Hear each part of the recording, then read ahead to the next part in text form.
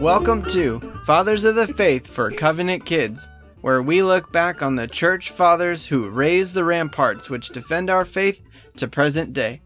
On this episode, we begin a new series on Systematics for Saplings, a summer study for families.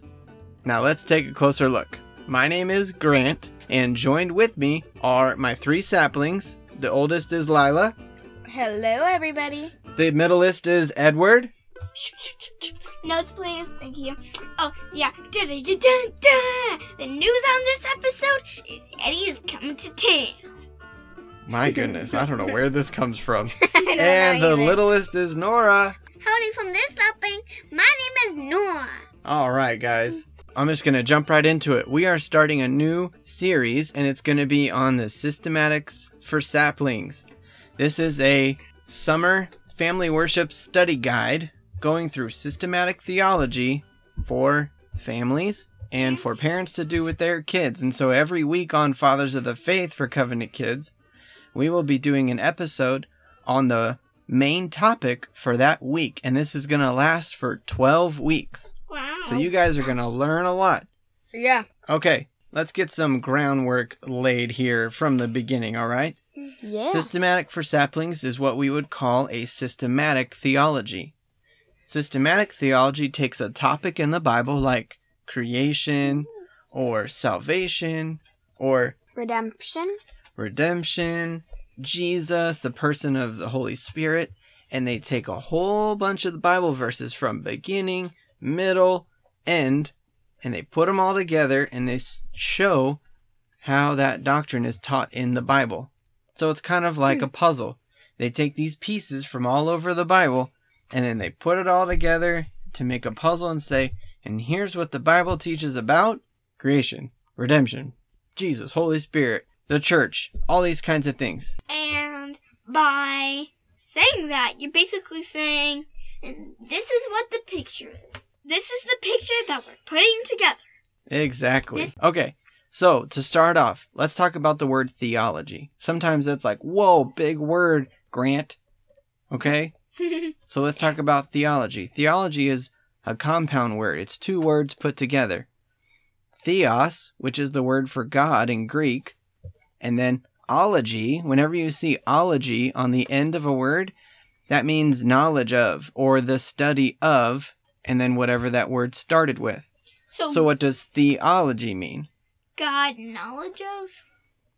Well, God knowledge, or knowledge of God, or the study of God. I'll say it backwards. Knowledge of God. Right. If you like studying animals, like at a zoo, you are a zoologist. Get it? I'd Yeah, be an it always has study. to all. What would? So listen, a theologian is someone who studies God. And everybody's a theologian. If you read your Bible, right? R.C. Sproul coined that term. He said everybody's a theologian. That was actually the name of one of his books. Everybody's a theologian. So why do we need to do this? Why do we need to be theologians? I have a question for Nora that's going to help us answer that question. Nora, what is the greatest commandment? To love the Lord your God with all your heart, soul, and mind, and strength. That's well. perfect. Good job. And the second one was like it. It's love your neighbor as yourself. Okay, so in the greatest commandment, you guys, we are told to love the Lord our God with all our heart. And that makes sense, right? When you have compassion for somebody, you love your brother and sister with all your heart, soul. But listen to what it says. It says love the Lord with all your mind. So studying theology, like we're going to do in the Systematics for Saplings this summer, is how we can love the Lord our God with our mind, with all our mind. Okay? And letting who He is and what the Bible teaches change us. So our first week of Systematics for Saplings is going to be covering Scripture. And since Scripture is a form of God's revelation, we're going to talk about both kinds of revelation. So we're just going to quickly walk through these and talk through them and learn a little bit about what we're going to study in the week ahead. Sound good? Sound good. Yeah. All right, so the number one thing is called general revelation. Everyone say general revelation. General revelation. I was about to Eddie, say you say it. levitation. Eddie, say general revelation. General revelation. Okay, everyone say general revelation. General revelation. Revelation. So general revelation, everyone gets. Everyone in the world gets general revelation. And what this is God showing himself and showing what he's like through creation. And so when we see the stars up in the sky at night, when we see a big storm come by, when we see gigantic trees and the creation working so perfectly, and we see how animals eat that animal, which eats a different animal, and how it all works together perfectly, That's called a food chain. we see that a powerful and a smart, wise God created everything and put everything into order. And this aspect of God's character shows himself and shows his eternal power and greatness in his creation. There's Psalms that talk about this, and then Romans chapter 1 talks about this. Eddie, you got a question? When I see a lightning bolt, that reminds me of how wonderful God is and that he can create biggest explosion. Yeah, ones that's right. that you've never seen. Exactly. And so his creation is meant to point us towards him and to worship him. And Romans 1 and the Psalms talk about this. That's general revelation. Special revelation is Scripture, the Bible that we have.